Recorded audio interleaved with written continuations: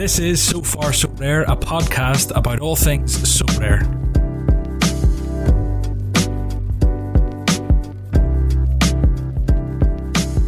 This week, I spoke with Jay Fraz. Jay was on the second ever episode of the podcast, so a lot of you will know him already. We talked about the massive community update and all the intricacies of it. There were 5 key areas. We went through them all, and we answered lots of your questions. Please do subscribe to the podcast wherever you're listening, and I'd love to see you give us a shout out on social media. I'll make sure I like, retweet, share wherever you put it out, and I'll love you forever. I hope you enjoy it.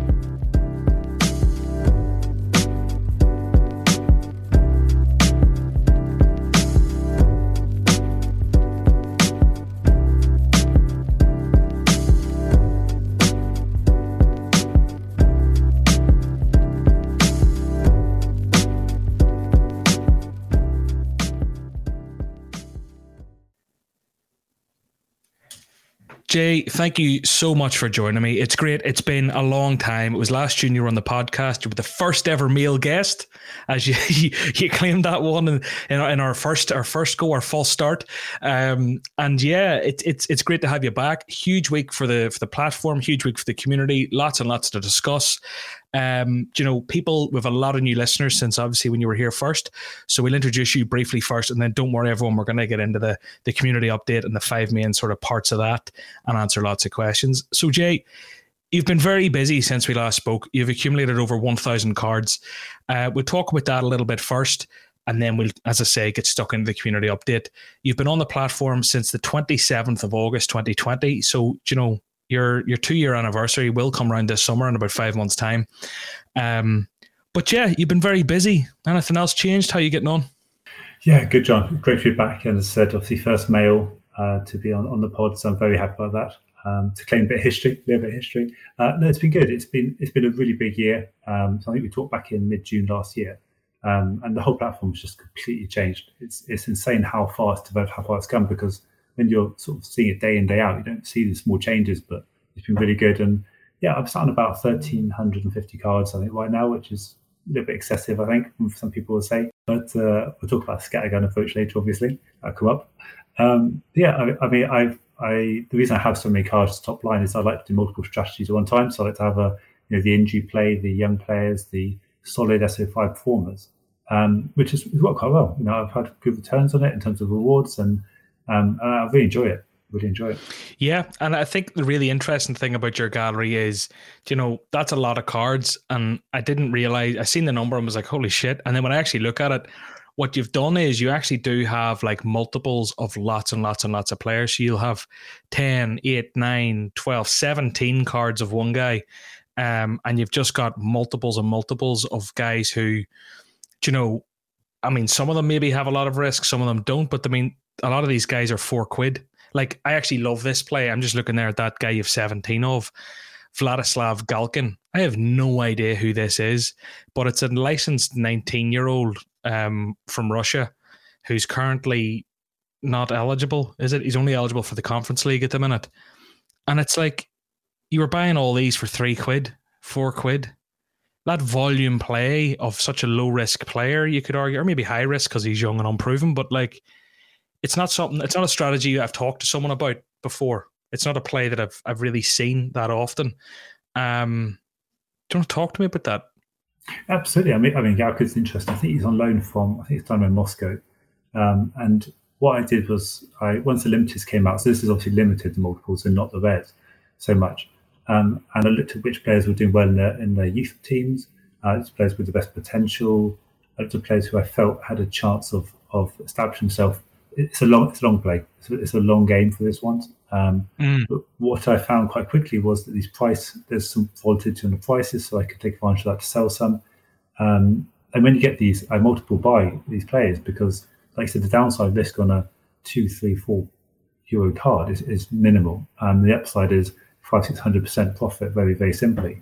And I've had a few examples with players like Jesus Medina. I moved to CSKA Moscow, and suddenly the move was on, and he trebled in price or quadrupled in price, whatever it was. Very easy to shift. There's a high liquidity in the limited market.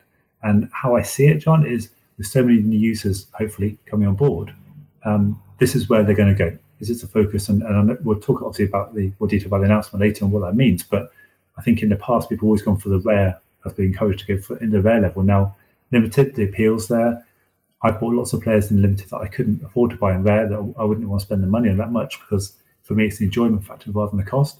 And so hitting these players, these young, potentially, I need a hit rate of maybe 20 or 30% success to be able to make a profit on it. And it's going well. It's all part of a bigger plan, multiple strategies in one portfolio. Obviously, you can only have one team, one account, so I can't spread them out. But yeah, working nicely. But yeah, that trading approach is what you're going for there, more than the SO5. And I think this update would have been good for you then in many respects, because more utility for those limiteds, the underdog, the specialist leagues. Obviously, maybe looking more at those guys who aren't nailed sort of 60-point scores every week. So a lot of your cards will be a lot more in demand, I'd say. And maybe that is like the decision has been made now. Where should a beginner start on a smaller budget? No longer can we recommend people go and grind ETH and thresholds and whatever else, because there's only a few months more eligibility. And even to do that as a beginner, if you buy European cards, you have maybe a month and a half left. If you buy the Asian cards, you have a few months left. Or the American, it's tough. So yeah, limited cards, it kind of looks like it's where it's going to be over the next sort of 6 to 12 months, particularly in like basically where people go to start. I'm not saying they'll have the biggest increase percentage wise. Who knows where the other markets go? It'll trickle up. But anyway, interesting to see how you're getting on. It's fun because like I'd invited you on before I even seen that, and then I was like, oh, that's an extra little tidbit, a little something to talk about. Do you have many multiples and rares? You do actually. I'm looking there, not quite as many, but you have like 7 of this guy Oravach, 3 Oosterwolds, 3 of this guy, 4 of that guy, 5 of that guy, but it's all similar. These guys' prices are obviously a little bit higher, but still they look like sort of 20 quid cards, a lot of them 50 quid cards, 30 quid cards.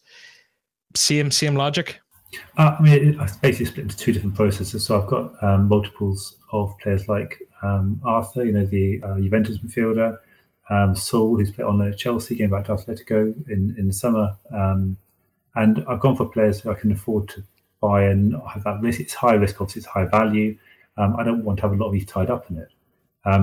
So some of the MLS players I've got, Oravec is just what I don't want to think about or talk about, because it's just he's just gone off into some obscure league. But the principle was, when I think the popular one was Eddie Segura, the LAFC defender.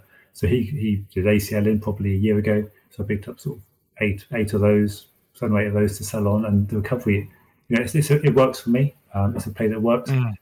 I'd like to be able to, and I know obviously our galleries are complete polar opposites, aren't they? So I'd like to be able to sort of divest more into the sort of higher end players, but I've just found what I've done is I find myself trading them, and I'm less enjoying that fact if I have those higher end players versus the lower risk players. Just horses, courses, lots of different ways to play the game. But look, we have a lot to talk about today, so we'll just get stuck into this community update. In a nutshell, how I felt about the update, I think at the time, I was kind of like, I put a poll out on Twitter, and I think 60% of people were happy, 40% of people were sad. I'd say that's how I describe my emotions. It was about 60% happy. So I was more happy than sad, but I think maybe I built it up, as we all had, expecting some sort of big league or some sort of clear thing about a progress bar. At the time, I was a little bit not disappointed. I was happy, but I wasn't blown away. But I think as time has went on, as I've digested it, and as I've actually read through the articles and the blogs, I think it's really good.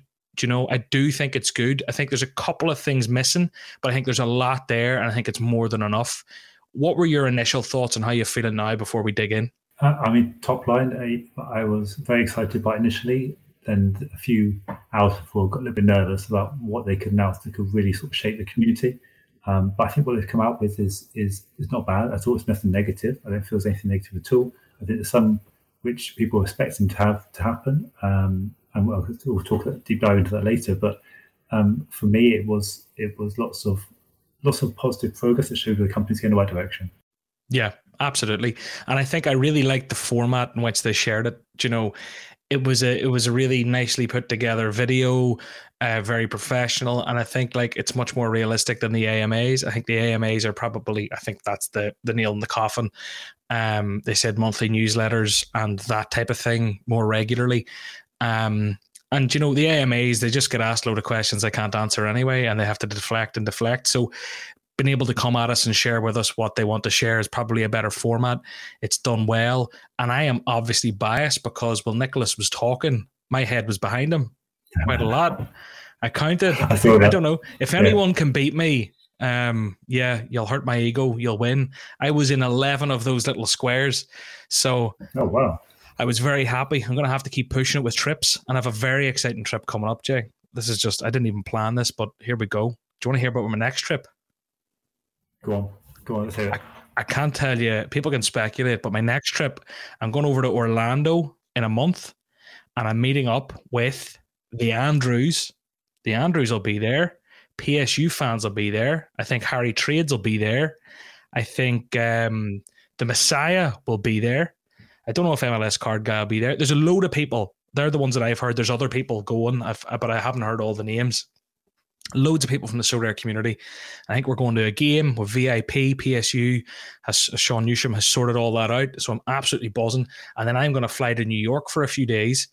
And I'm trying, Sorare, if you're listening, I'm trying to go and see their New York office. Mm-hmm. And I've also got a big interview lined up with someone who will probably be the biggest guest we've had to date. So that's my next vlog, I think. So I'm very excited. And it'll be great because it'll be amazing to get out there and just meet more Sorare members and community members, and can't wait. And I can't wait to go to an MLS game. Americans are mad. I can't wait to tailgate. I want to like keg stand and drink Bud Light, and like Americans get really into stuff. Yeah, I think if the vlog's as good as your Spanish one, then it's worth it, right? It's just it's the opportunity what Sorare can offer you, what it can bring, and bring people together as well with the same passion. It's brilliant, absolutely brilliant. It's what it's all about. I can't wait, but I didn't mean to bring that up. But yes, the community update. I liked the format. I did like the format. Outside that, I don't know. Should we just get stuck into it? Yeah, absolutely. So let me just see here. I think around the best place to start is gameplay. I'm going to start with gameplay. There were changes. There were a lot of big changes, and I think I kind of like them. It adds a lot more variability. Whenever you look at it, it adds at the minute. And let me have a look, right? So the Underdog League. So after seeing how much everyone loved the special weeklies, they've introduced the Underdog League, and they're going to make it a regular tournament. They'll aim to have at least one every game week with a different scarcity and average score rules. So basically, it's going to be low score. So this was a good special weekly. They've started it out with the limiteds. People will probably expect this to stay or like love it for like the extra limited utility, and people are going to get very excited. But next week, this could be super rares. You just don't know. But I think the Underdog Leagues is great. It is a nice way to add value to those tier 2s and tier 3s. So I think everyone's happy to see that come as a more regular sort of facet of the game. I don't think there's any downside there. Not at all. I actually set my team as soon as I could, just to see what it's like. And you might be surprised, or you won't be surprised. I've got a lot of rubbish players in my gallery, fortunately limited players, so I could easily fit players in the under 40 for their obviously performance-wise. But what I liked about it, I think it shows where, again, the company's thinking about the people, the managers, not just about profitability, because it's what people want. They want to be able to use these players. They want to be able to play these more games, better gameplay. It keeps it exciting. It keeps it interesting. I think it's really popular. Question: why is there no special weekly? Like, are these replacing the special weekly on certain weeks? Because I don't see a special weekly this week. Yeah. No, I think this will replace it permanently. As in this Underdog League will replace it permanently until one. But what I hope to see, I hope they'll do more. I mean, for the fact that they're giving away cards, not ETH as prizes, or maybe they're supposed to do, I was hoping to see more than 2. I was actually hoping to see a limited pro and a few other changes to the challenger and champion setup. And to be honest, to sort of split it out a little bit, because so many leagues now, so many teams. The noise comes when people don't win. It's not people winning every week. It's just not winning. I think this is the opportunity to get more people to win. And with the I think it was under 40 last 15. Is that right? Under 40 score. I think it's going to vary every week. The different kind of levels of what you need. Yeah, they're going to change it, but it is 40 at the minute. 5 players with an average of 40 or below in the last 15 games. Yeah, so I mean, people are suddenly looking for these players who, okay, if you've got an under 40 score for the last 15 games, you're probably not that good, but looking for the players who can do the best. For me, it gives another dimension. It's another angle. It's another variable. It's just something different. I think it's a really good move. I think it's a really good move. Maybe they could have done it better. Probably. Some people won't like it because they'll say we should be looking at getting the best players, not the sub-level players. But if you have them by default, then put them in a league. Do something with them. I think you want everyone to have value, and even those big premium players are going to win you the shitters sometimes, and having value for those shitters is a good thing. It's a trickle-down approach. Like for me at the minute, I've decided I'm giving away every limited card I win this year, and I'm kind of like, geez, I wish I could have just kept them. Not even to yield for me, more as a case of like, for this community gallery, it would be great to yield for it by having the shit players. But I said I'm giving them all away, so I'm just gonna have to go and buy some guys who are bad, because I actually can't enter this week in either of those because I just don't have crap players. The Specialist is the other league that's come in, and I think this is really fun. I think this adds a lot to it.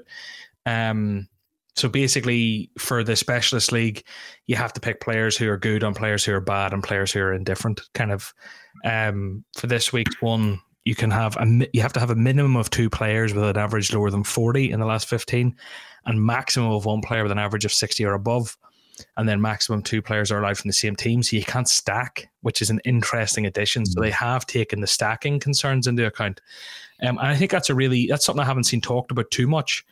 But it shows that they're open to doing it. You know, it's something that's been talked about, something people have been happy about, angry about, sad about, whatever about. The stacks are a contentious topic, and they've slapped in a rule there, maximum 2 players allowed from the same team in a different game mode. I think it's interesting.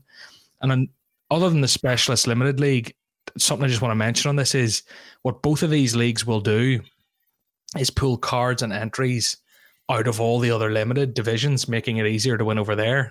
Absolutely.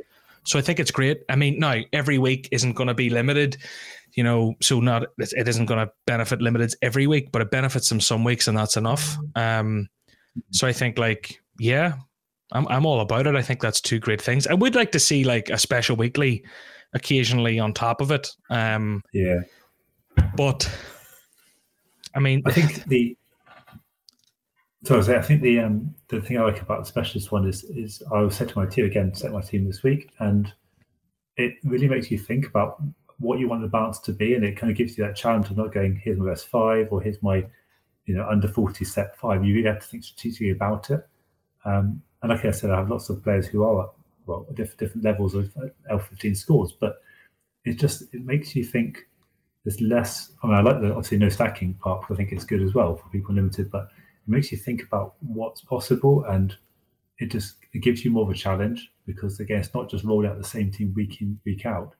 And it changes obviously because the scores change every week. Well, L15 changes don't fluctuate that much, but the scores can change, and that can obviously knock on effect to the strategy you use. But I think we'll see a lot of evolution over the next first 3, 4, 5, 6 weeks of people trying different things and seeing what works, because you're not going to put a keeper in if you're 1/60, if you happen to have over 60 keeper, right? So maybe people have good strategies. But it'd be interesting to hear how the feedback on it. Do you think they're trying these things to see what they can do in the future before they enforce further changes in gameplay? Well, the big thing from the gameplay that I have a question about, I suppose, is that progress bar just gone? By the way, did they scrap that? Is that gone? I think so. Yeah, on hold. On hold. So, like, we should stop talking about it, maybe. Yeah, I guess so. Yeah, I don't know. Yeah, I think, like, you know, it's good to see. It's lovely to see something different. You know, the game, it's an amazing game. It's good fun, but it has been stagnant for a while. And I think whenever the big thing we're going to get to as well about removing the common from rares, I think adding more ways to play with limiteds in is fun. And there are even more things limiteds can do here with the Legends Challenge coming up. But yeah, I just think, like, experiment with different game modes, caps on the stacking. What I really like about the Specialist thing is that, like, you can't just come in with money and win it, and you can't just come in and be an expert and win it. Like, you kind of have to have a bit of both, because you do have to be able to buy a good player or two, and you need to be able to like research this is something like for me, like I've just got so used to like quality, and I buy big hitters, and it's now I'm like looking at this and I actually can't feel the team in the underdog or the specialist.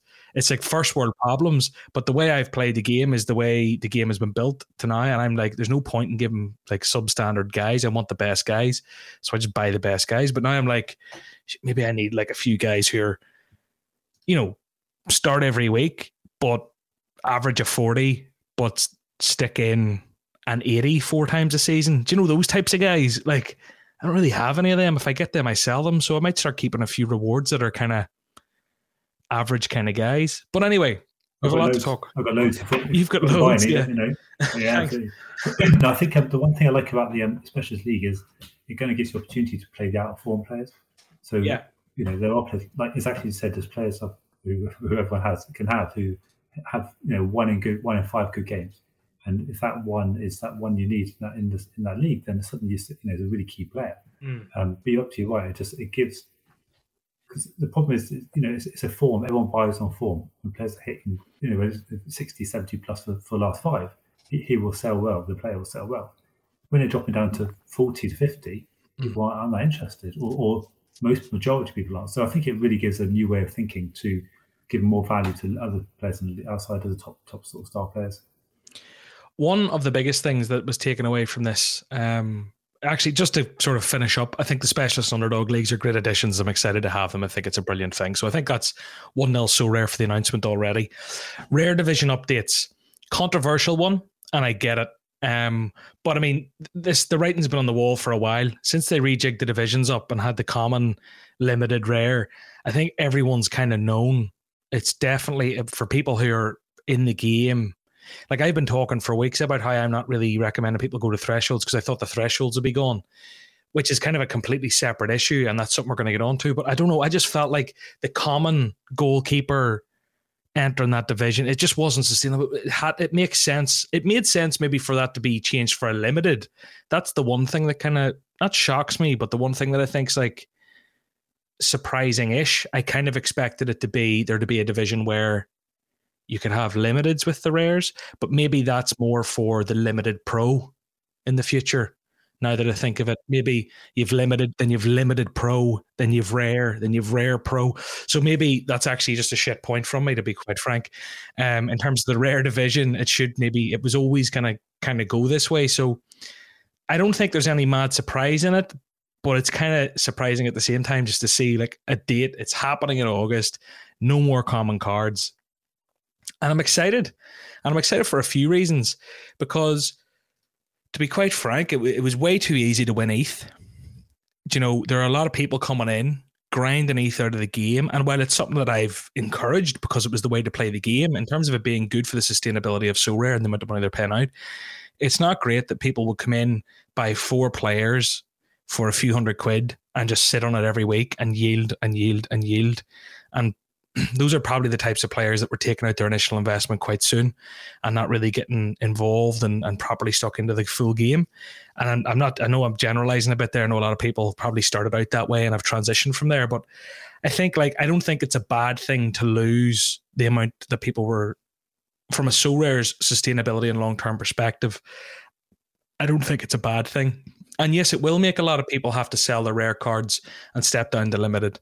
It will, but I think long term, it's a good move. And something really interesting from it, just to kind of finish my spiel.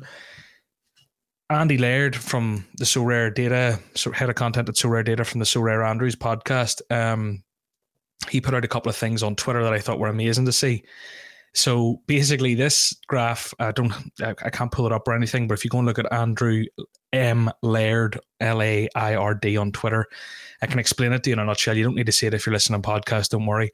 Basically, the percentage of total lineups with common cards in rare competitions per game week. So basically, of all the rare divisions, what percentage of lineups at the minute have common cards? In All-Star, it's constantly hovering around the 75% mark.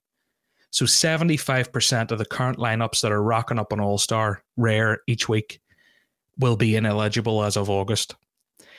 In all the other divisions, under 23, champion, challenger, America and Asia, they all sit somewhere between kind of 30% and 50%.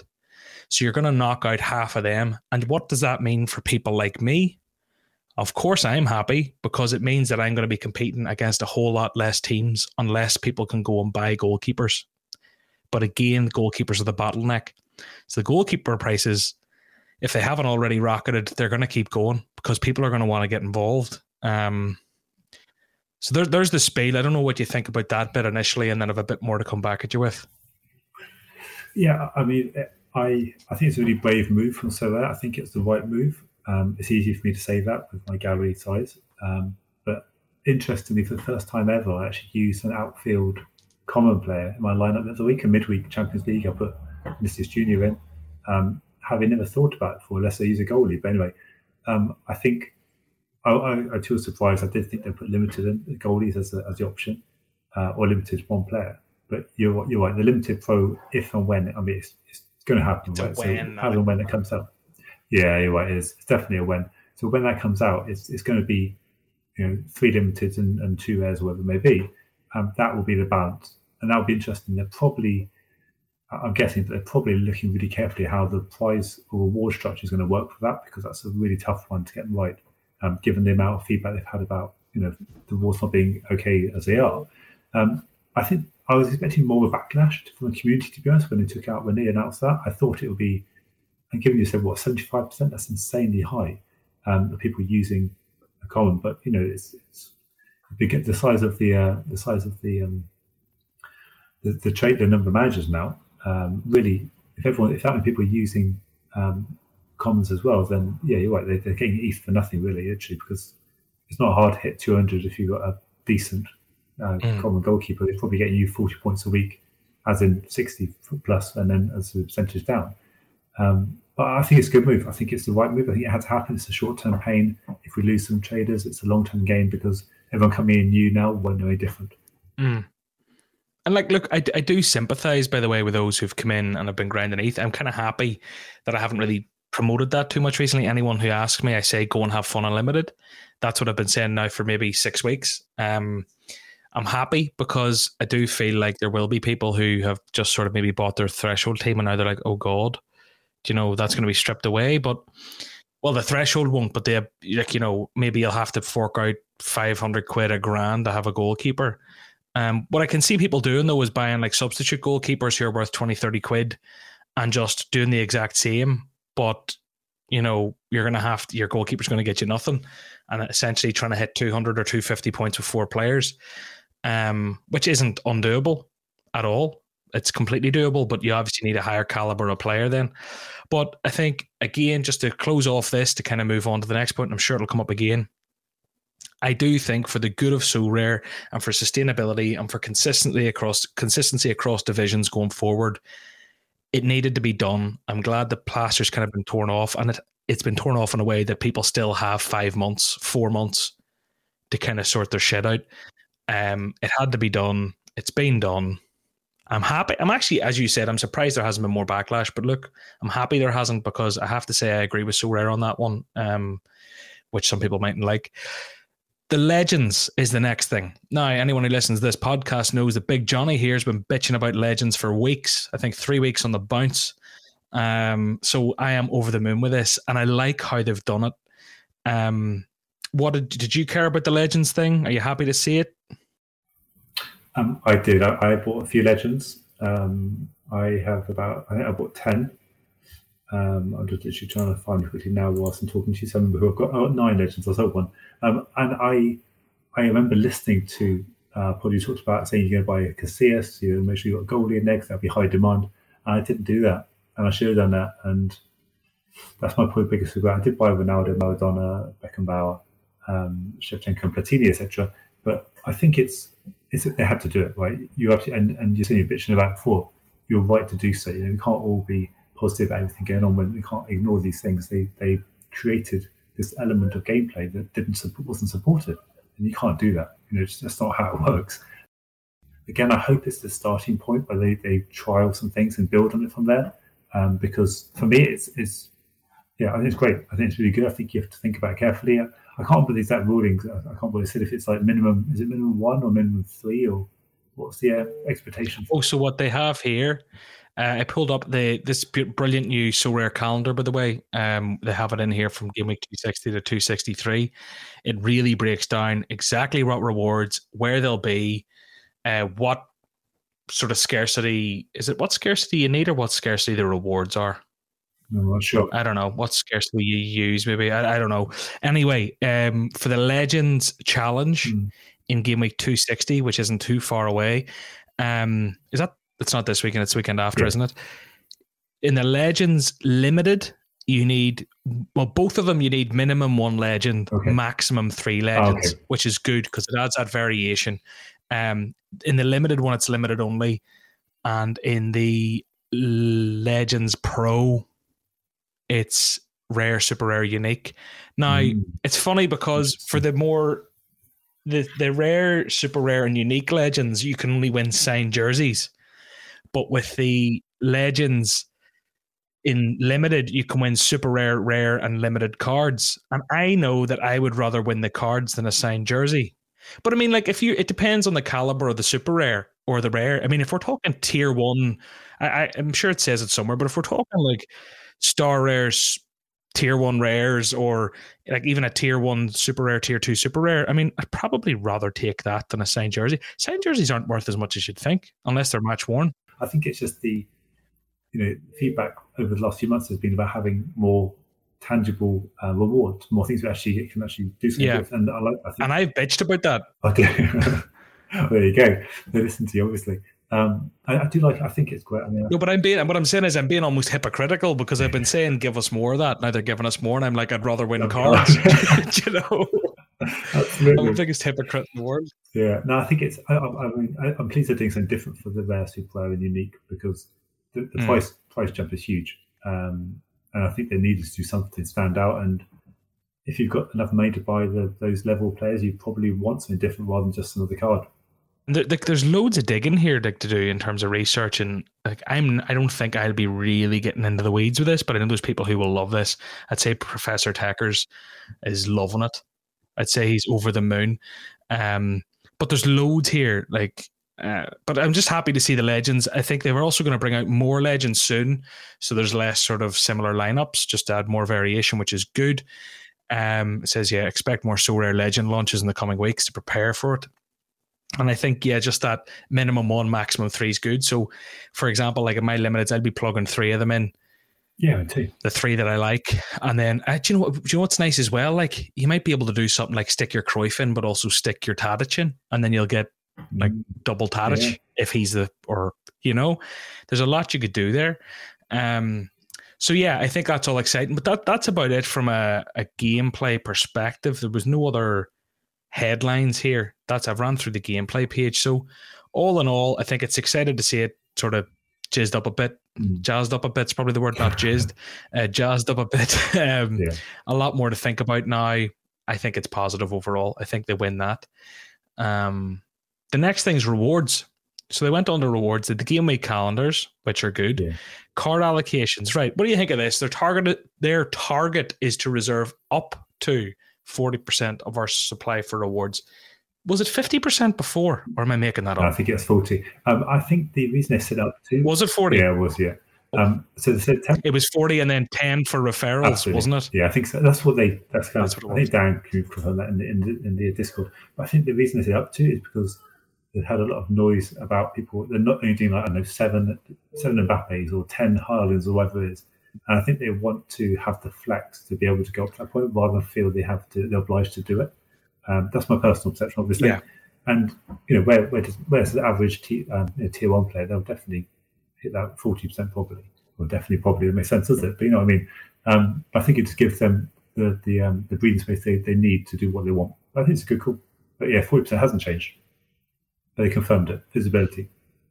Yeah. So it hasn't changed, but it's up to now as opposed to it is, which is grand. There are many factors that may impact these allocations, including scarcity, marketplace events, referral side games, changes to player tiers, licensing agreements, and more. They didn't touch on tier 4 players. That was something we were kind of expecting because we've seen that. Didn't. And I might be wrong, but I'm sure I saw in the Discord after the Dan was saying about something they'll save for later newsletter or something. So they'll play it down a bit. I'm not sure. I might have read that. I might be wrong. Don't quote me on that one. But I think there's so much. There's always a risk of over delivering one announcement and one update, and they were on the board of that. I think with so much today, on Tuesday, because there's so much going on. Yeah. There's so many good things coming out. I think they didn't want to lose that because it's a good one to add in maybe a month's time just to keep people buoyed up a bit as well. The next thing is a big one. It's the tying ETH to the US dollar.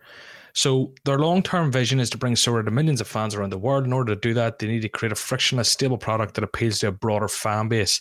A source of concern we hear frequently from our managers is the volatile fluctuations of ETH and their impact on the platform. And it's true, an ETH threshold as it at 0.01 and 0.02 could go anywhere from, I don't even know. Let's say you hit the higher threshold over the last few months, you could be winning anywhere from 40 quid to 80 quid. That's half value, double value. So to bring more consistency to it all for the ETH reward, here are the ETH reward totals for 2022. So I suppose right here they're saying until the end of the year. Yeah. I don't think they're guaranteeing it for next season, but for this year, which is another 9 months or 8 months now, it's the end of the month, 205 points will hit you $25 worth of ETH, whatever that is, and 250 points will hit you $50 worth of ETH. And ETH distributed to podium places will follow a similar conversion rate. These changes will go live at the start of the European season in August.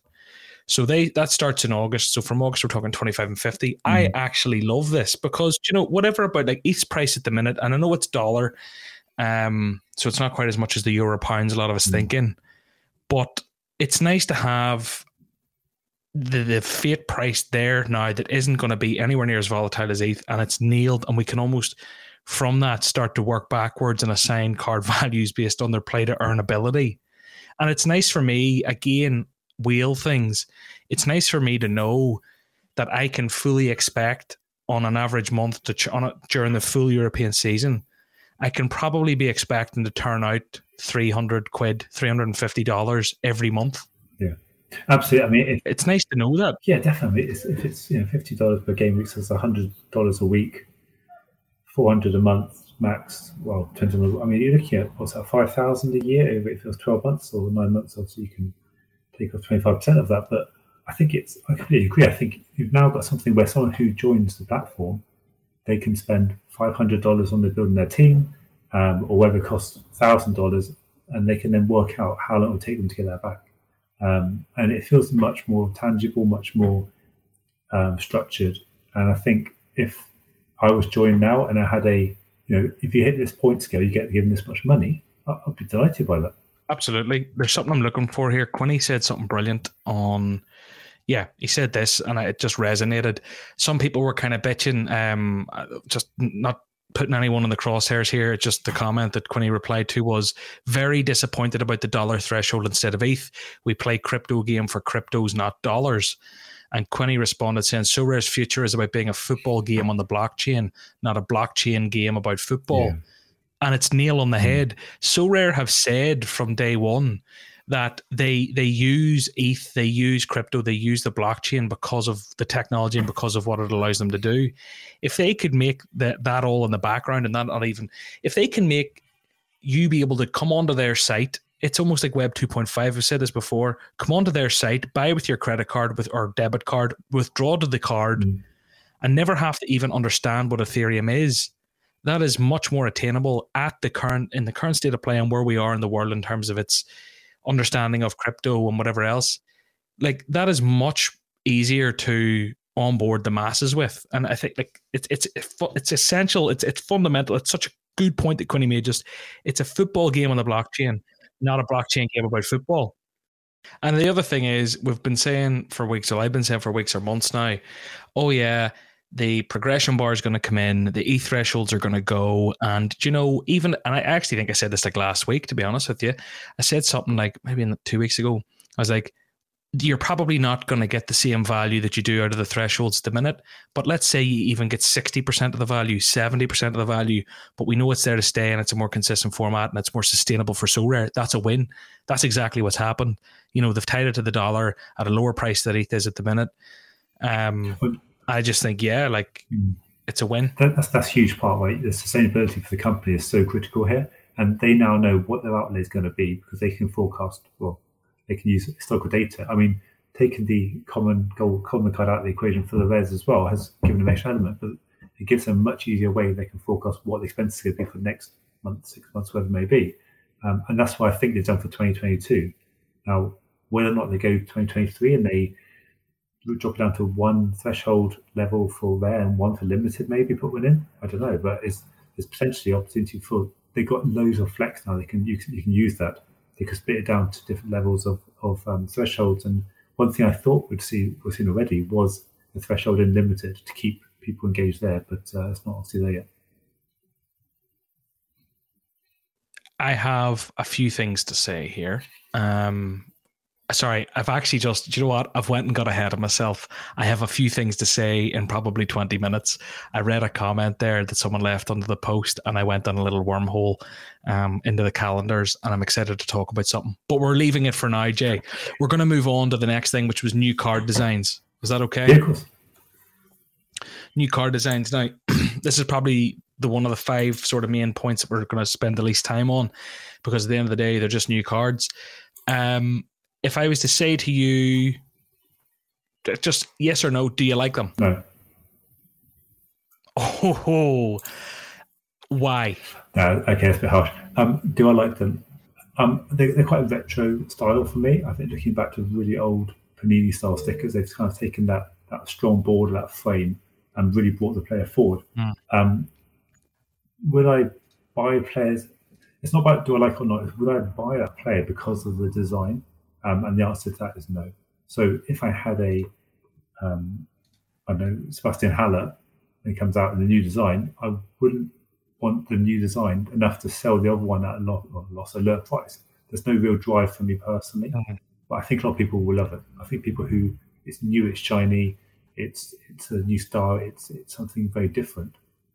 Saying that, I'm looking at him on the screen. There's a unique defender. I don't know who he is. Someone in the J League. It does look quite good. So I'll take it back. Yes, I do like them.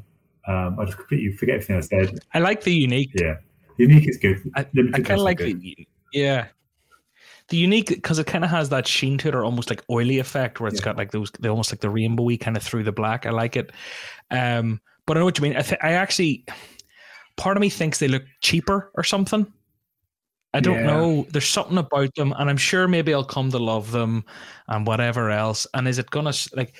I am not the type. I prefer having older cards anyway. I just, from the collectability standpoint, I always want the oldest version of a card I can get.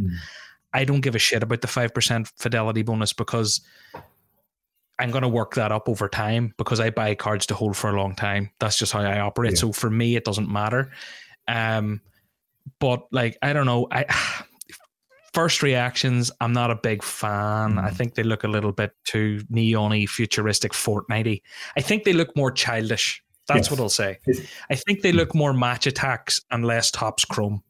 I think if that's a nice way of putting it. You know, absolutely. I think you're right. It's just this is just one season, right? This could change it completely next season. It's only one season of the card, but it's just it looks not cartoony, but it's like it's just more child. I don't know. I'm looking at it now, and it just doesn't do anything for me. This is more basic. I think I really like last year's design, the current design we've got for last season's designs. So for me, I was expecting something bigger, better, brighter, more breathtaking. Something that I've seen some people in the community know it's beautiful designs, got ideas for cards, and I was like, God, that's much better. But again, people want something different. Some people love them. I've seen some really positive feedback about it, so therefore they will definitely buy them.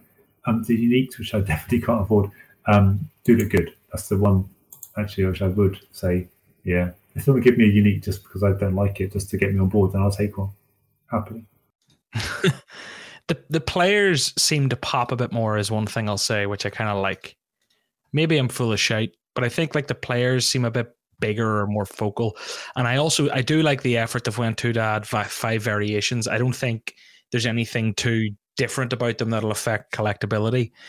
To be honest, maybe one will be more collectible than another. I don't know, but like maybe some sort of trends will arise over time. Look, it's all personal preference. Like me saying I'm not the biggest fan of them doesn't mean that they're bad. It just means that I'm not the biggest fan of them. As I said, I think my personal opinion is they do look a little bit cheaper. They do look a little bit more match attacks and less Topps Chrome. That's my line. That's what I'm sticking with. But equally, I'm sure they've done their research on it. Maybe this looks a little bit more digitally NFT, whatever, appeals to some sort of different audience. I don't know. But it's not something to be hung up on. They're just new cards in this season. It is what it is. I don't think I have anything else to say on them. Is there anything else about I don't think so. That's enough, isn't it? The rookie stamp? It's enough. The rookie stamp is quite shiny and nice looking. I like that. Although I did like the kind of film effect of the last ones. I thought it was a bit more... I don't know. Oh, yeah, okay. Yeah, the rookie is nice. Yeah, I'll take it back on that part. Yeah. You know, the rookie stamp is nice, but it's like... Let me see. I'm trying to get rid of these bloody... these bundles. I want to actually have a look at it. The wee rookie stamp is kind of nice, but I did really like the kind of rookie film almost of the last seasons. I really liked it. So anyway, personal preference, whatever. We'll move on. The mobile app, beta, I never know which one to say. And I always tell everyone I don't know which one to say. Yeah. Look, this is one of those things that is huge and brilliant and exciting and a big move forward for the platform. But I'm a Debbie Downer, and I'm sure most of us are, because we're spoiled with Sorare Data's app. And Sorare Data's app, we're all used to it. It does everything this app is going to do in its first iteration and more. Some people only use apps, right? In terms of they want the app, but it's not going to go on the website. And I think it's something which is beyond a nice to have now. It's a necessity, but it just doesn't offer enough for me to be able to get excited about it. It's great. It's good they're doing it. They should be doing it. They said they'll do it. They've done it. Right? They've delivered what they said they'll do. But it's just, like I say, it's just not enough there really for me to go, wow, this is next level. And then the Sorare Data one, obviously, it was another level. Yeah.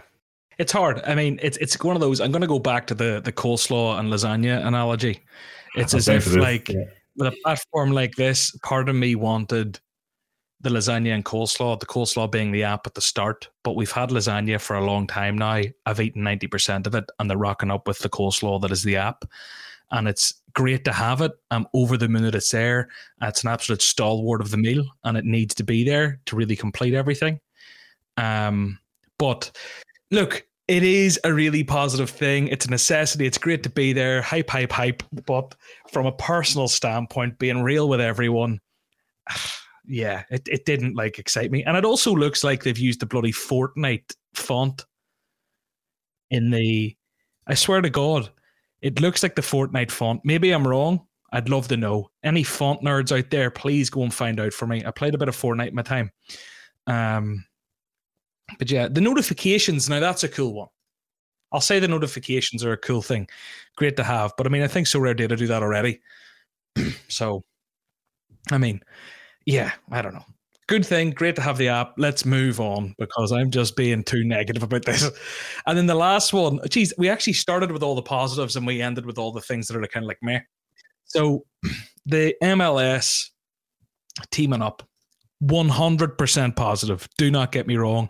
I think it's great that we'll have the jerseys. I think it's great we'll have all the badges. I think that's brilliant just for collectability, for getting those fans behind it. And even from from my perspective as someone who doesn't really do the whole MLS bit, just from recognizing teams and knowing who plays with each other and, oh, he's a player who plays for such and such, and beginning to build a picture in my head over what is a dominant team. Because even in leagues I don't know, just from seeing big green scores and players in teams and seeing their badges and all and seeing oh, that guy scores really well and he plays for them, I start to build a picture of what teams are good and normally okay for scoring. With the MLS guys, because all the cards are the same and I don't know who's from where, I see a guy, I couldn't tell you who your man Gil, who's the best player on the platform, I don't even know who he plays for. Do you know? But like next season, I will. Do you know what's interesting about it is? So I agree with you. I mean, if anyone not into MLS, it doesn't mean anything. Literally, it's irrelevant. But I think they talked about the marketing push in America. As was that right? Did they mention that about the marketing direction they're going in, hitting the US? Oh, maybe they mention it there. Yeah. What does it mean for Soren's community? You keep talking. Okay, I'll have a read. I think based on that, they need it because it's something which is quite had a lot of criticism in the past. I've heard about just floating heads, and I get it. I mean, it's nice when you see the kit. It looks a bit more professional. It looks a bit more, you kind of it's more engaging. So you see it and you recognize it. And you go, okay, I want to have more of this sort of nice, colourful kits, whatever they may be. But if they really hit the marketing hard in the US, they really need people to get behind the fact they want to go in and buy their teams. And if they're not showcasing the players in their team kits, then there's not so much drive behind it. So I think it's a really big one for that purpose. I'm looking forward to it. But again, would I sell my Carlos Gil to buy one with the kit? Probably not. No, probably not. I mean, if I, still get 10 points. Yeah, the kit thing is one thing that I just like, and the reason I bring it up is because I've definitely talked about it before. So it's positive. I think this is a massive positive, and why it's even more positive to say that word 3 times in a row is that they've said they've secured 2 major MLS sports. So they're going to have the full partnership with the MLS and all the marketing that comes from that. And I'm sure that's a huge part of that license, the promo, even on the billboards at matches, it'll be a feature, it will 100%, and all the other stuff that comes from that, the social media accounts, all the rest. As I said, Americans are mad, and I've loads of beautiful Americans that listen to me here, but yourself, you're mad. They'll buy into this. They love this shit. So having the promo of the MLS, right? Let's say they've signed up the NFL, and it's the MLB, that's the baseball one. Or let's say it's the NBA, any of those, 2 of those 3, and they have a similar kind of promo-y deal. You're literally hitting every American sports fan, more or less, apart from the diehards who are into the one sport we don't have. That's huge from an onboarding perspective. That's huge from a promo, from everything. So, I think having that deal is big. It's positive. It's very good, but I'm not a big MLS guy. So it's do you know what actually made it half, not disappointing, but a meh for me? When I heard him starting to talk and say the words, and where the fourth, I was trying to do a Nicola accent there. I'm not going to do it. And the other facet is improving the fantasy game. And to do this, we need to keep onboarding the 230. We need to get more and da. And we're so happy and proud to announce, or whatever, the MLS. And I'm like, no, just say the Premiership. My heart skipped a beat. I was sitting there this is it. This is it. Absolutely. This is the moment. And we're proud to announce. And I was waiting. I had flashes in my head of Harry Kane and Jack Grealish and the boys running around going mad. Bakayo Saka, give me a Phil Foden. I want it all. And then the MLS, and I was like, so it could have been any league, and I would have been hit the post, but again, look, it is a positive. And to round up the whole thing, I think all in all, based on everything we've said there, it is all positive. It adds utility to cards. There's intent there for the future. There's a lot of things to get excited about. Fixed a few problems, communicated it in a good way, promised more regular communications. I'm happy. I am happy.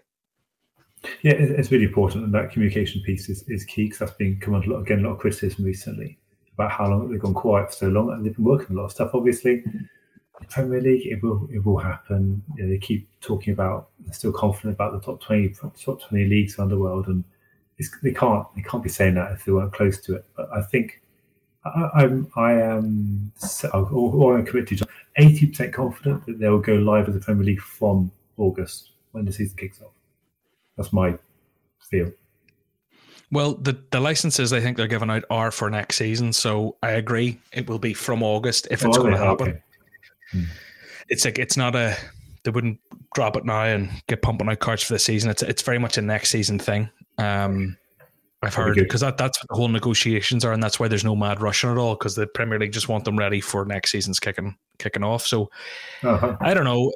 The thing, just to go in on that very quickly, because I'm pretty sure I've talked about it recently, it is a case of the news kind of came out about, was it Dapper and Consensus, and who, strangely, I walked past their Dublin office like last week, and I was like, literally the day after that, I was like, oh my God, what a chance. I don't even live in Dublin. And they were there. They're obviously here because Ireland's a tax haven for these big companies, but that's another matter. And yeah, we all kind of thought it was dead in the water, but it was how Nicholas came out after that and was like, still confident that by the end of the year we'll have the top 20 leagues. That's literally saying, I'm confident we're getting the Premier League. Don't be panicking, lads. That's what he just said. So yeah, hopefully we hear that in the next month or two. One of these newsletters. It'll probably, for something that big, it wouldn't be a newsletter. It'll be much bigger. But yeah, speaking of England, this is a really poor segue, but here we go.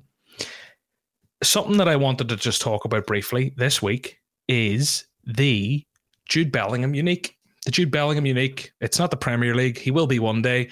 He is English. But the Jude Bellingham unique is up right now, and I want us to play a little game of how much is it worth. He's obviously playing outstanding football, playing for England, 18 years old, he's just playing incredible at Dortmund this all season. He looks like a really confident character on the pitch, above his, like, way beyond his years. Outstanding. He's probably going to go for a massive sum to one of the sort of top four in England. And I want to know, Jay, what price, what price do you think his unique sells for? It's a great question. I think his super is around 10 to 12, so I reckon 32 ETH you'll go for. It's a couple of days 32 ETH you're going for. Yeah. I'm going to go for 37 ETH, because the Pedri was sold a few months ago when ETH was a bit lower for 40 ETH. I think Pedri's the easiest person to compare him to, not necessarily in playstyle or whatever, but just in terms of young, exciting, playing on a dominant team, really good football. And I think maybe the England factor, I think he could actually go for a bit more. Maybe I'm changing it. 45 ETH. 45 ETH is what I'm going with. So let's see how that one pans out. Maybe it's a damn squib. There was a really surprising one recently. The Messi one. We didn't talk about it. Messi. Okay. Well, I think it has been decided. It's out there sort of quite clearly now. Collectability versus utility. What did Kimmich go for?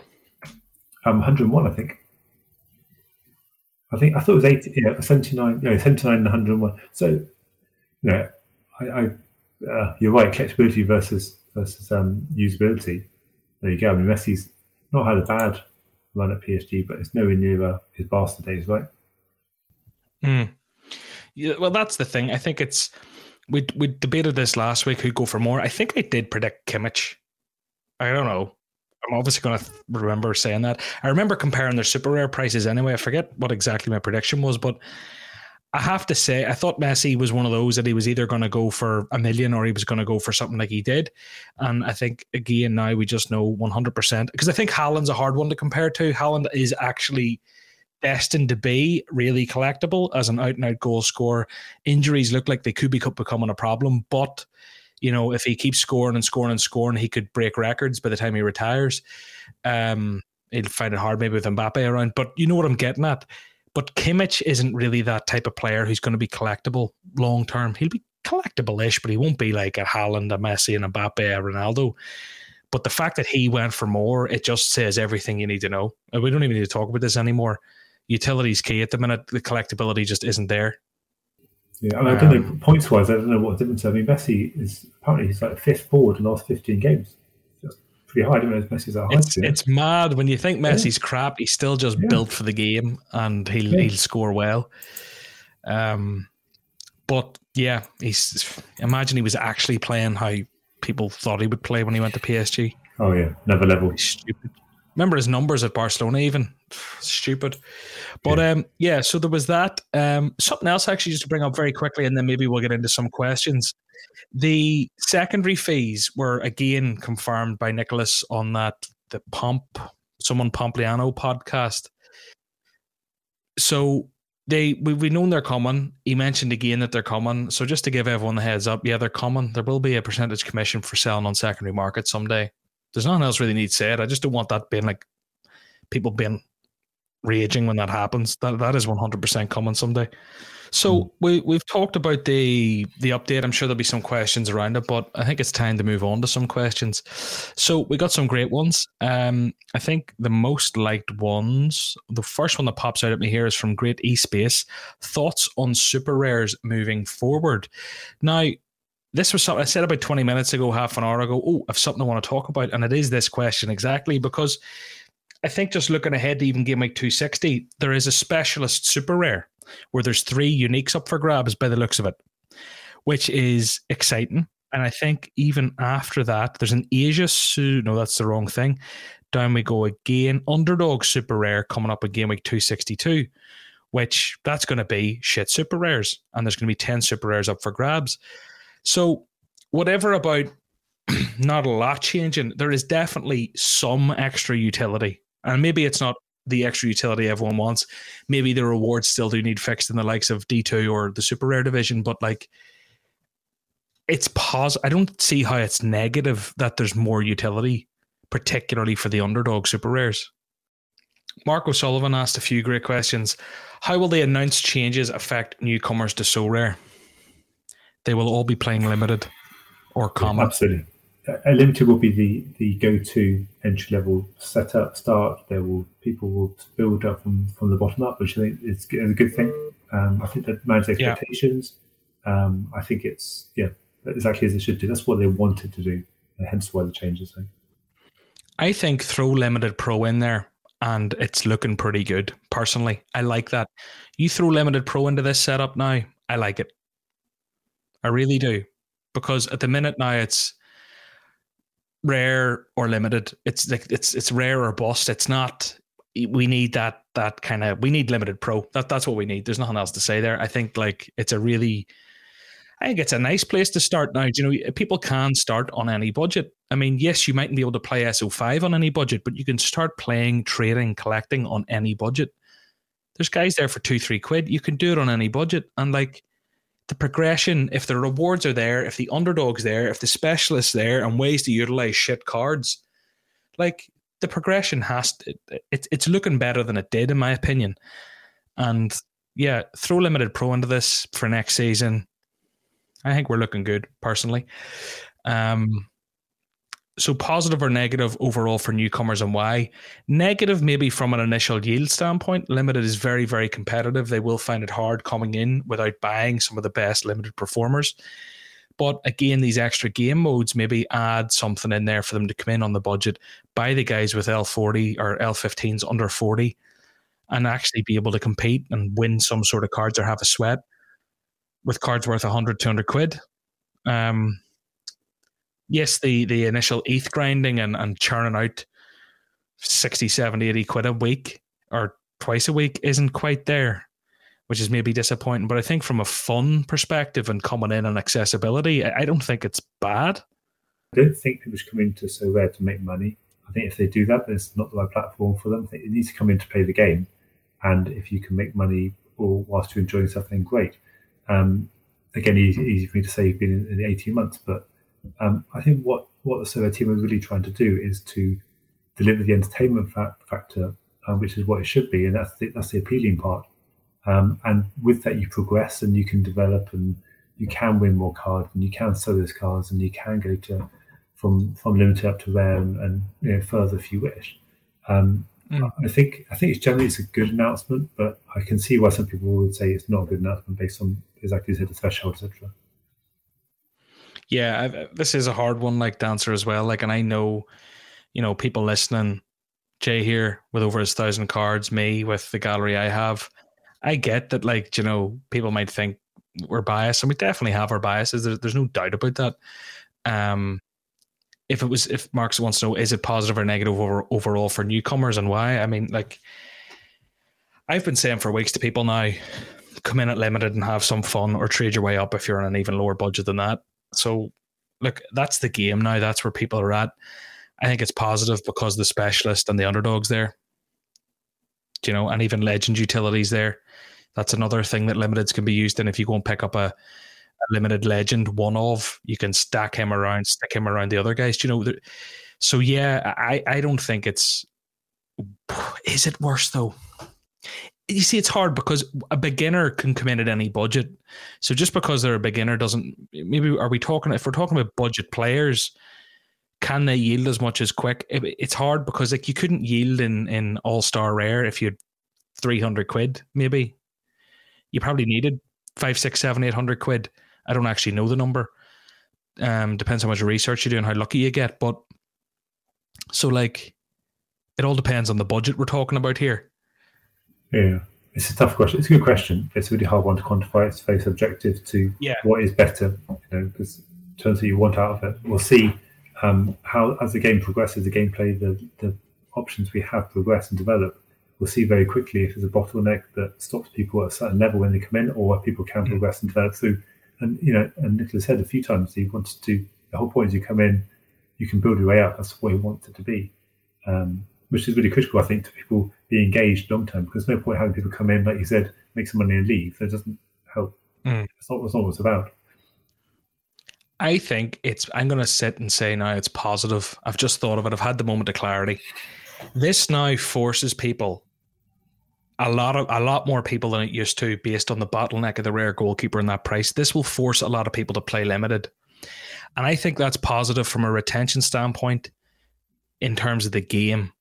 Maybe, look, it depends on the person. If you've got someone who's coming in to play for money, maybe they might find it harder to win as much and yield as much Quick. But they're going to come in, they're going to be more likely to play with players that they're more likely to watch, and better players and a higher caliber of player, as opposed to scouting dodgy Turkish left backs and random Swiss guys from here. They're going to come in and play with not necessarily household names, but players who are good and who they know and who they've heard of. And surely that's going to be more engaging for them, which is probably good. So that's exactly why I've been buying the household names limiteds en masse, which are the one. I mean, the João Felix, the Shirkies, by a cheaper level. Say household names, household for us, right? For the average footballer, might not know, because I think that when the full expansion takeoff, whatever it may be, happens over the next 6 to 12 months, people will come. They want those names. They want those players. They won't be looking, exactly as you said, they won't be looking for those random substitute players to get them sort of 40 points, over points. They'll want the big names to go and watch. It's like they're watching Atletico play against Real and Madrid derby. I want João Felix to score. I want to see something from him. Not I want this guy to come off the bench to hopefully get enough minutes to get a few points. That I'm watching on a dodgy stream in 720p. So that's that question. You had one more. Rewards. What is your thoughts on the rewards post-event, and is there anything you would change? I'm going to be quite honest here. I actually haven't really delved into the reward numbers, and I haven't seen much like data or people doing big threads or anything on Twitter, so I don't really know if they're up or down or what. I actually don't have a clue. And the last one for Mark is a new scarcity needed soon, 1 of 10k. I don't think so personally. No, I don't either. I kind of like where we're at. Maybe if you get the Premier League and you get 2 big MLS sports and there's another 100,000 users to come and talk to me. I don't think so. I think it would be premature, and I think it would piss a lot of people off. Question here. If you could make one change to the score matrix, what would it be? Loss of possession for fullbacks, not 1 point. I had Achraf Hakimi, who scored a goal, I think, internationally, and his all-around score was minus 26 or something, which is absolutely obscene. So I was going to say that as well, but I knew you would say that because of Trent, right? So what I'll go with instead is I think you should do a declining clean sheet bonus, as in, I'm saying again, a really badly phrased. I think the points a goalie loses for conceding a goal should be depending on what minute they do concede that goal in. So, for example, I think I've been really pissed off with the Marseille keeper, with Pau Lopez recently. If they concede in the 90th minute, they lose 25 points. Not on 60 down to 35. They should lose 10 points or 5 points. So a tiered points deduction for goals conceded, a goal conceded, I should say. Because, a keeper can have a great game and suddenly he can drop from a 75 down to 50 or 40, whatever it is, 45 or whatever they drop down to. For conceding one goal in the last minute, I just don't think it's quite right. I think it's hard because like there's a lot of things that the goalkeeper loss of possessions as well is something that comes up. They're just hoofing possession away all game and they're getting slaughtered and they can never hit anything. I know it's one change here. I'd like to see goalkeepers have the ability to hit hundreds, but my big one, and it is because of the guys I have, the Hakimis and the Trents who I love and who I love watching, and that's why I have them. They just throw possession away 40 times a game and lose 40 points. And like, don't get me wrong, they still score well because they do things and make us get assists and goals and stuff, but still, that would be mine. I do think it's a bit overkill. And would they break the game then from just shooting hundreds all the time? Maybe, but so does Jurrien Timber. So take that. What is the highest place you've finished in a tournament and not won a card reward? 4th in D2 for me, says Orangefly. I actually can't remember. I've done 7th in Champion America, or anything. I've got to. Jeez, it must have been like quiet week. It was midweek. I think like 2 matches on. Yeah, literally. I think I finished like 4th or 5th in like under 23 super rare in a midweek and didn't get a prize, but yeah. Yeah. George wants to know, what does this mean for the limited market? Are we better off trying to strive for the rare division and higher? I always say you pick your budget, you decide what you can afford to lose, what you're happy to lose, and then shoot for the stars and trickle down. That's the way I think it's best to be played. I think it is almost arse-wise in terms of progression. Now, albeit the ability to win rares with your limited cards at the minute and stuff kind of does aid progression, and I like that. But I always think you should just aim as high as you want. It's hard because people always come into the game and naturally they want to get used to the game, and their risk profile and how much they actually want to put in is probably lower than what they'll inevitably put in. So they'll have a budget in mind. They'll say, I'm going to put $1,000 in. They put $1,000 in. Then over the following 6 months, they've actually deposited 10 grand in total. Whereas if they'd just came in with 10 grand at the start, which why would they? Because they don't trust the platform. They probably would have played it differently. So it's hard to say, should aim high, because quite often people can't afford to aim high and then find themselves in a position where they've got loads of cards from limiteds and rares, and they're like, geez, if I sold all these, I could buy super rares. But then you're attached to your cards. There's the logistics of doing that. Do you go to Pavel to get it done quick? It's a hard one. But I always tell people aim high. Yeah, and so you explained it perfectly, John. So when I first came to the platform, I wasn't sure about it. I started off slow, bought lots of players, hence my scattergun approach. And my first player I actually bought was Carlos Sola. So obviously someone close to your heart now, obviously. And I paid like 15 quid for them at the time, and I bought about 10 or 15 players within probably the first few days. But I wasn't prepared to put in £2,000, £3,000, £4,000 because I didn't know. I didn't know well enough. I didn't know enough about the platform. So yeah, I can understand, but I have thought about selling up most of my gallery, not to Pavel. Well, I did see a picture of him the other day on Twitter. I've seen the guy, so that's quite interesting. But yeah, I don't know. I'm enjoying it. I love. Did you say you've seen the guy? Yeah, I saw a photo of him. He was someone got a photo of him. Really? I'll track it down for you. I'll show it to you after. I'll send it to you after. Please I can't do. believe it was. But, oh my goodness, my mate Pavel. Yeah. Jeez. Yeah. So I could literally sell my gallery and start again, but I just enjoy it. I enjoy it too much. I've got the coverage of so many games. I really, really enjoy the weekends when we've got lots of games going on, lots of players, lots of teams I watch now and never heard of some of them before. But it's a fun element for me, definitely. I like this question because it's something that I haven't really seen asked, but it's something that I'm quite passionate about. So Rare Epitabum has asked, and again, no, I'll say this after. How do you see other soccer NFT projects influencing So Rare? Footium, Club App, etc. So Rare still dominates, but the easier access, I think it means, but the easier access to these projects could steal some of So Rare's fan base. Now, for me, we've been here before, Jay. We've done the whole football index footstock drama. Even whenever So Rare came on the scene, we were all like, there were a lot of people in football index world who now probably play the game who were like, oh, it's a load of bollocks. And I can't preach it enough. I am massively exposed to So Rare. I say this every week. Time-wise, what I've put into my YouTube channel, what I put into this podcast, way too much of my time goes into So Rare. Not too much. Like a lot of time goes into So Rare, and I'm doing it for good reason because I back the project. And in my best interests, So Rare goes to the moon, of course. but it's and not or. Diversification. Diversify. I've said this about other platforms. It's kind of like give me the heebie-jeebies saying it again. Diversify among platforms, not just players. It holds true. Do you know? Don't think because you've bought 20 different players on Sorare that you're protected because if one gets injured, you've 19 others. Yes, great. Do you know? Don't go buy 20 of the same player unless you're Jay and you can afford to, and it's a percentage of your gallery. But you know, Sorare should be one sort of part, one leg of the. Oh God, that's a terrible analogy. One leg of the chair of your investment portfolio. Or like, it should be one arm of your thing. Like. One part of your tree, that's it. Yeah, don't be afraid to go and buy a Food Aim Club or get stuck into Club Game or get stuck into any of these other platforms. You should 100% think of diversifying if you can afford to, because what if Sorare goes tits up? It's a very real possibility. I don't think it's going to happen, but it might.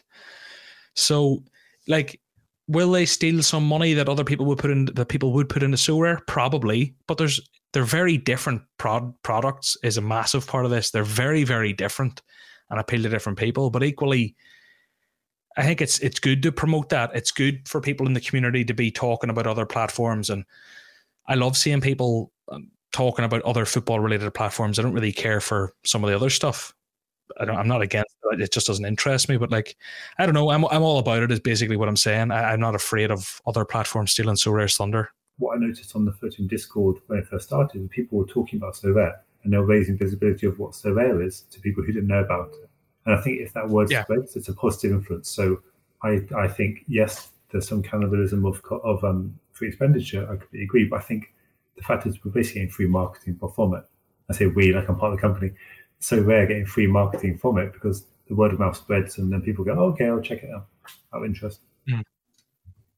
Exactly. We'll take one more question. Is there any of these you really wanted to answer, or will I pick one? I looked through earlier. I didn't see that one you just said. Actually, was that one added just short before we started? Oh, it was added an hour ago. Yeah. Oh yeah. I've got one here. Go on. No, go for it. If you have one, you're the guest. You pick. Well, what for the same question? When is it too late to start playing Sorare seriously? Was one question that came up I saw. Yeah. And I thought that was interesting because, I mean, depends on what you think seriously is, obviously. But if when I started, so it was about 2 years into the platform's life, and people were saying you've missed the boat. It's too late already. The big money's already made. You can't buy into uniques and everything else.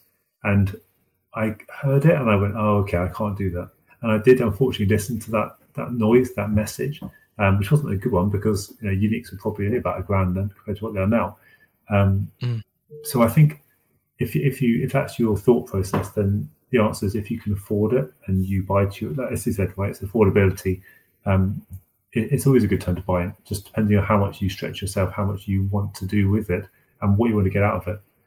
But now's the time. It's not too late.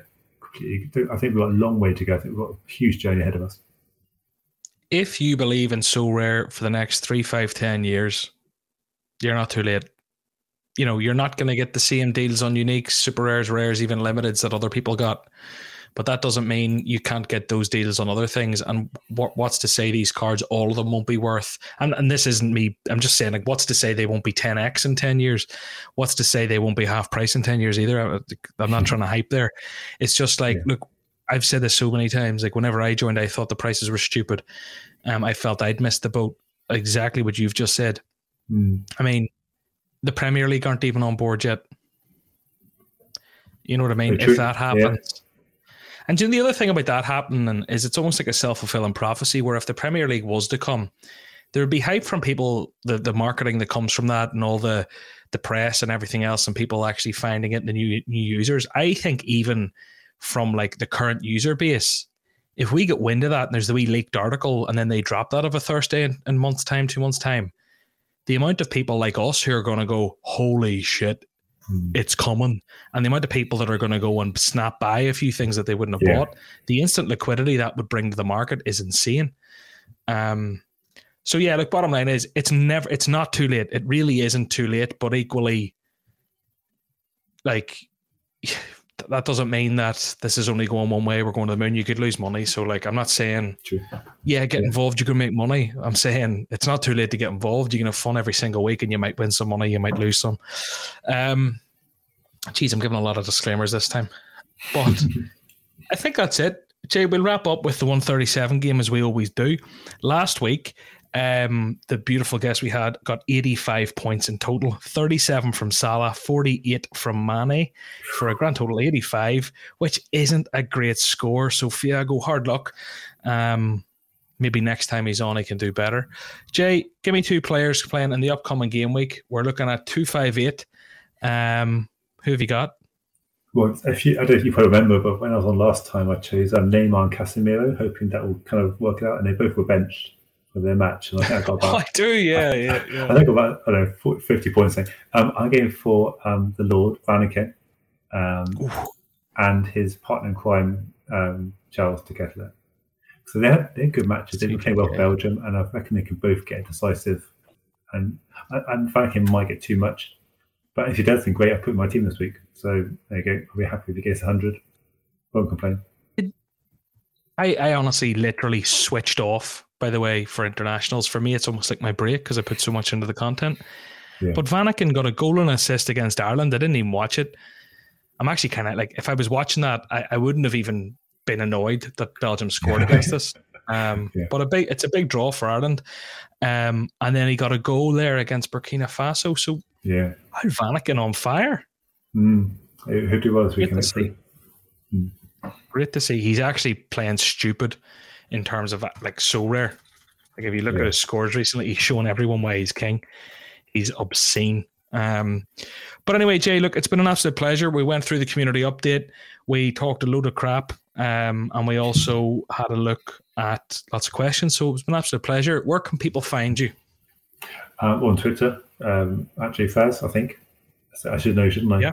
Same as last time. It is. I didn't know last time. It's at JFraz, JAYFRAZZ. Go and give him a follow on Twitter, and go and follow him on SoRare, and follow me on SoRare. I've got a few followers there. I'm looking forward to that being a thing. But yeah, look, absolute pleasure, and I'll talk to you again soon, I'm sure. Thank you very much. I appreciate it. I enjoyed it. Cheerio.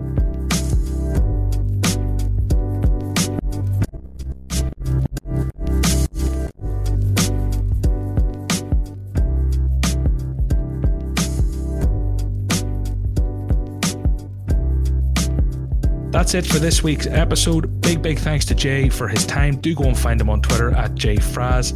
And please do subscribe wherever you're listening and leave us a review. It'll take you 2 seconds if you're on Spotify. It'll take you 10 seconds if you're on Apple. And you'll have a new best friend called John Nellis. I'll talk to you next week.